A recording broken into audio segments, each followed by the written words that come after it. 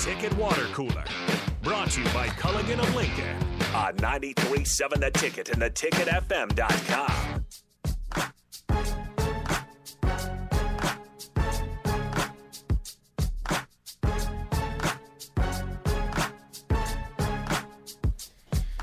We're back here on a Tuesday on the Ticket Water Cooler, brought to you by Culligan Water, and it is Tuesday at 3:25, technically 3:27, but you know what that means. That means Bryan Munson of Husker Online will be joining us. Bryan, how are you doing today? Hey, what's up, man? Oh, not too much. We're just debating whether touch football was the way to go for Nebraska, or thud practice, as they like to say. Don't even have a conclusion either. Yeah, we don't really. We're kind of. So we want to get your opinion on it, because Lincoln Riley says the USC spring game is not going to be a game of tag. Is that a shot at everybody else, or is he just trying to build the culture there?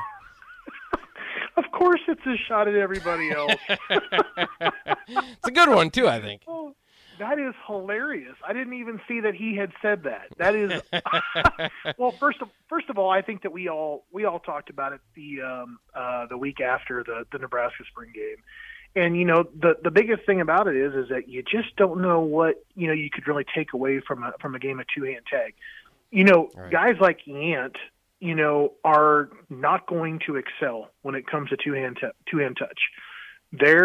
Their thing is they want to lower the shoulder and they want yards after contact. And you saw the difference in when the run game decided, was taking over, and you saw a little bit more success running the football in the second half. Well, it wasn't because of, the personnel groups were different or that they finally started blocking differently in the second half.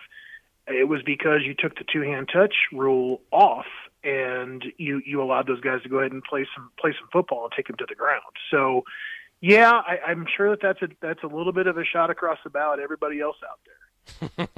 Yeah, including Nebraska, but not a personal shot at Nebraska. Do you think, because of the limitations there, because the conversation naturally evolves into, was it a good decision for Nebraska to do this? We know about the injury concerns, but on the opposite end of the spectrum, that's the type of stuff that you can get, look at culture and try to set, the toughness, and, even sometimes when you're playing not to get hurt, you'll get hurt. So, the precaution is understandable, but when you're playing in the Big Ten West, they might be thin at some positions heading into some of these games too. And I agree with that. I think that there's only so much you can do to kind of guard your numbers where you start to, to not start to, to coach or prepare effectively. There's a line obviously that gets crossed. You can be safe and you can try to go out there and try to keep everybody healthy, and then all at the same time, there's a you want to say that there's potentially a line out there about effectiveness where you're not going to be effective any longer if you can at least wrap up or have some sort of a bounce off of one another kind of contact rule. Just try not to take to the ground. I think that you should be. There's nobody out there that wants to go out there and start laying hits out there to start causing concussions everywhere or landing on top of people and dislocating shoulders, because that's been part of my world in the last week or so too. But that's certainly there's a careful balance between trying to keep everybody safe and trying to be effective within the practice schedule that you have that you're trying to get better as a team. Bryan, talking about effectiveness, we don't really know too much about Casey Thompson's effectiveness because Nebraska didn't really show us anything in the spring game. But with that being said, we saw what he did at Texas last year. Me and Bach talked about this earlier in the week, or maybe it was the end of last week, where he stacks up in the Big Ten rankings when it comes to quarterbacks. Obviously, you didn't prepare. You can't say go through your list or anything. But do you think he has a chance to be kind of at the top of the list? Maybe not C.J. Stroud level, but towards the top of the rankings. Obviously, I think that. Well, I'm kind of jumping ahead here in my answer. I think the short answer to your question is that's where Whipple and Frost expect him to be. Mm-hmm. I think that from there, though, with the hesitation, I think that was there to kind of go ahead and anoint him to be the starting quarterback in the fall. I think Nebraska wants him to be a little uncomfortable. I think Nebraska feels like, that they wish that they could have seen Purdy and Harburg, do a little bit more this spring. They were limited because of injuries. Everything that I have heard so far indicates that it was not a great test sample for everybody to kind of take away from the spring game, that which, Logan Smothers did as an indication of like how good his spring was. I heard he had a really good spring. Mm-hmm. So I think that there's some things there that when they start talking about the next quarterback to replace Martinez at Nebraska, they want an efficient manager of the game. They want a guy. They want to throw the football.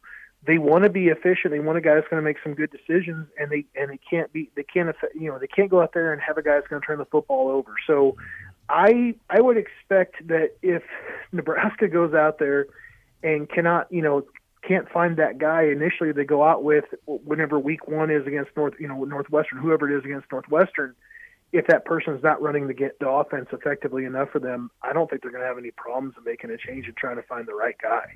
So I think that there's going to be some very high standards kind of being set here based on the guys that are there in Lincoln now.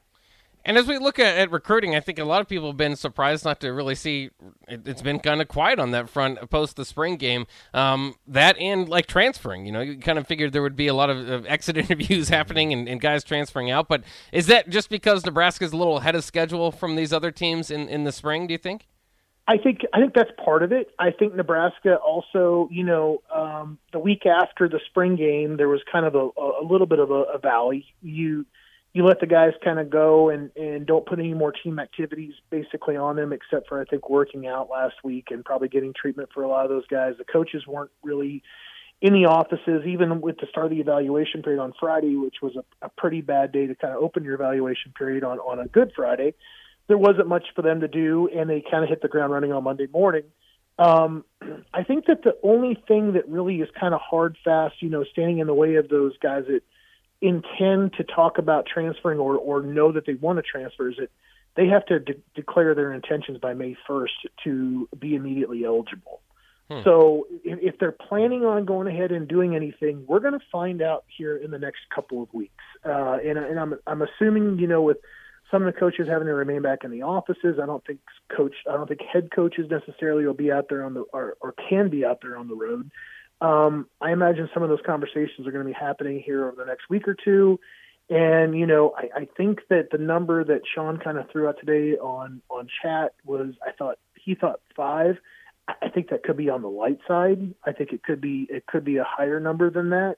But we'll have to see what kind of happens. But May 1st is going to be the first key date that I think people need to start paying attention to when it comes to people in the transfer portal. Is that why O'Shawn Mathis said he's going to make his decision at the end of the month? Is this May 1st date?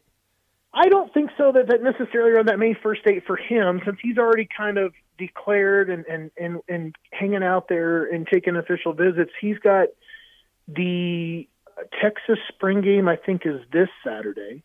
Just by the way that everything is going to kind of wrap up for him. So if it's the 23rd, he's got one more week to go kind of before the end of the month.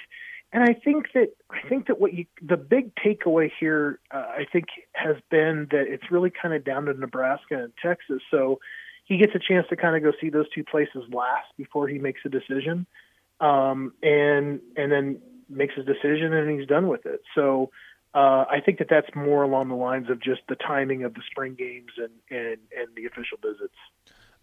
Bryan, sometimes, at least in professional sports, some of the best moves you can make in free agency are keeping guys that maybe were hurt or left the team and then they come back. So outside of the transfer portal, talking to Xavier Betts, have you heard anything? And if not, when are we going to find out answers about his future at Nebraska? I have not heard a word. I don't think there's been any So when I say I haven't heard any words, it's more along the lines of answering the question as I don't think there's been any conversation between Betts and Nebraska. I don't anticipate him returning to football. And that's not just in Lincoln. That's period. I think it's just a decision to go another way with what he wants to do with his life. And I also kind of got the feeling that, in a lot of different circles, there's while I think a guy like Betts and his talent, he definitely has that role on the team. I mean, he was a guy last year that in a lot of different parts of various football games was the only guy that was providing the spark. Now all of a sudden, you have had a history, however, between Washington or Spielman and others when it comes to kind of dragging things out, being half in, half out. I think that the other players that have kind of seen that before don't want to keep tolerating that kind of behavior. It's either an all in or all out kind of thing. And I really appreciate that the most, and kind of understanding where a guy's head and heart are at, and not trying to struggle with the decision. You're either in or you're out. So I don't think right now that there's been any type of conversations happening between Betts and Nebraska, and I don't anticipate him returning to the team. And obviously, he's a huge in-state wide receiver for Nebraska. But now there's a few more of them, even in the metro area. Now in Lincoln with Malachi Coleman, and now the latest to get an offer is Benny Ngoye of Lincoln High. Can you remember a time? I mean, even just like skill positions, not just one position here, the wide receiver, but just the skill positions where there's been that type of talent in Lincoln. In Lincoln alone, no. Absolutely not. I'm going to do some research tonight, because somebody else asked me today on the board, was 7 the highest number that I could recall for in-state offers? Because that's where they're at currently. They got 3 guys currently in the class. They got 4 of their offers out because Ngoye and Knutson have joined Coleman and Noonan. Then you got the 3 commits. So you got 7 guys up there for 2023 in-state that have offers, and the answer to that question was no. I actually do recall at least 2 other times, one time where there was 9, one time when there was 11. So I'm going to go back and start taking some research time tonight and kind of break down some numbers in that area. And I'm really looking forward to kind of working through that a little bit. But it's a good year. I mean, look, Flores is committed to Oklahoma State. Cade McIntyre picked up an offer from Kansas State, had an offer from Wyoming before. There are still some guys out there that could end up picking up Division I offers. The offensive lineman, whose name escapes me, from Gretna right now, is another guy that I think is got some potential to him as well. I think it's Goldman is his last name. There's some dudes in the state this year, and I think the word is kind of out. That based on the differences in people have had to do in their workflow with recruiting guys and huddle and not be able to go out there and evaluate.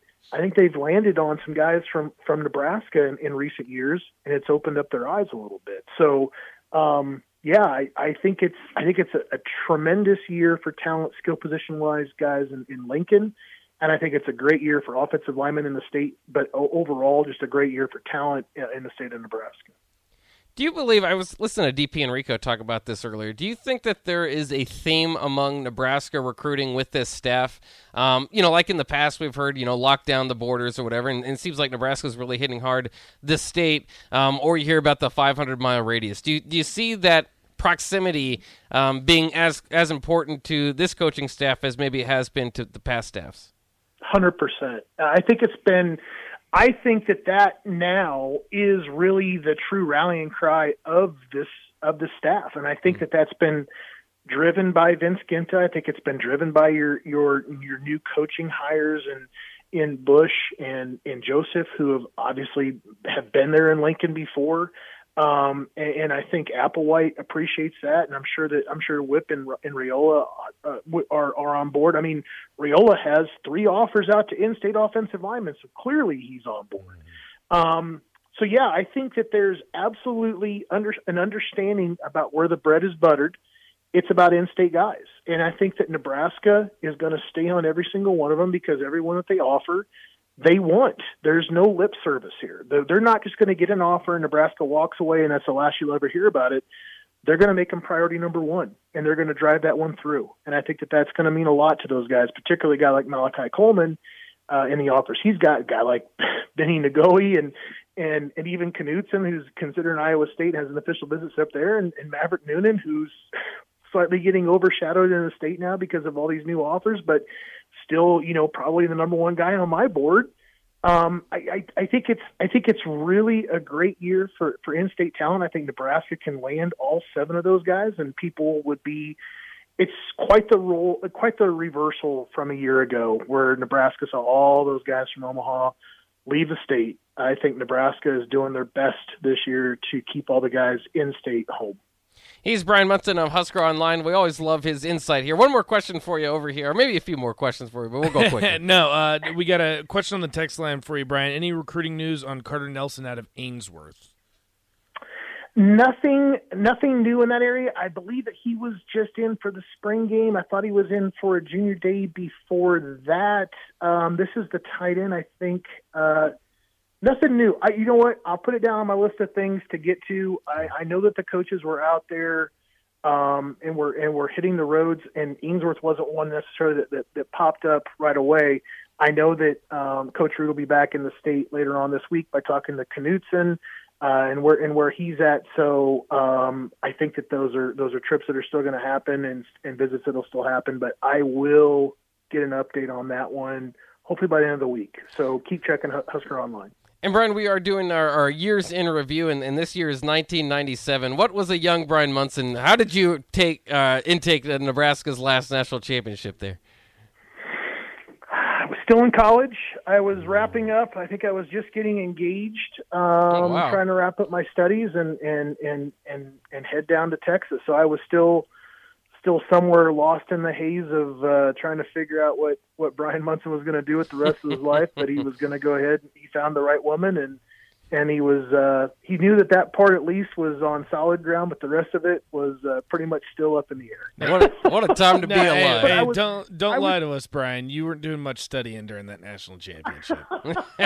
I cannot lie. I mean, that's the absolute truth. I was very easily distracted when it came to studies and other things to do. So I had a really good bowling average. I was bowling a lot with my buddies and having fun doing that, but trying to get things together so I could move on with my life, because I'm sure my wife was thinking she was just landed the Big Lebowski in a lot of different ways. That's right. I like to tie in with the bowling there. That'll wrap it up for Bryan. I know you got some things to do. Thanks for joining us again today here. Bryan Munson of Husker Online. Always very informative. Have a good day, Bryan.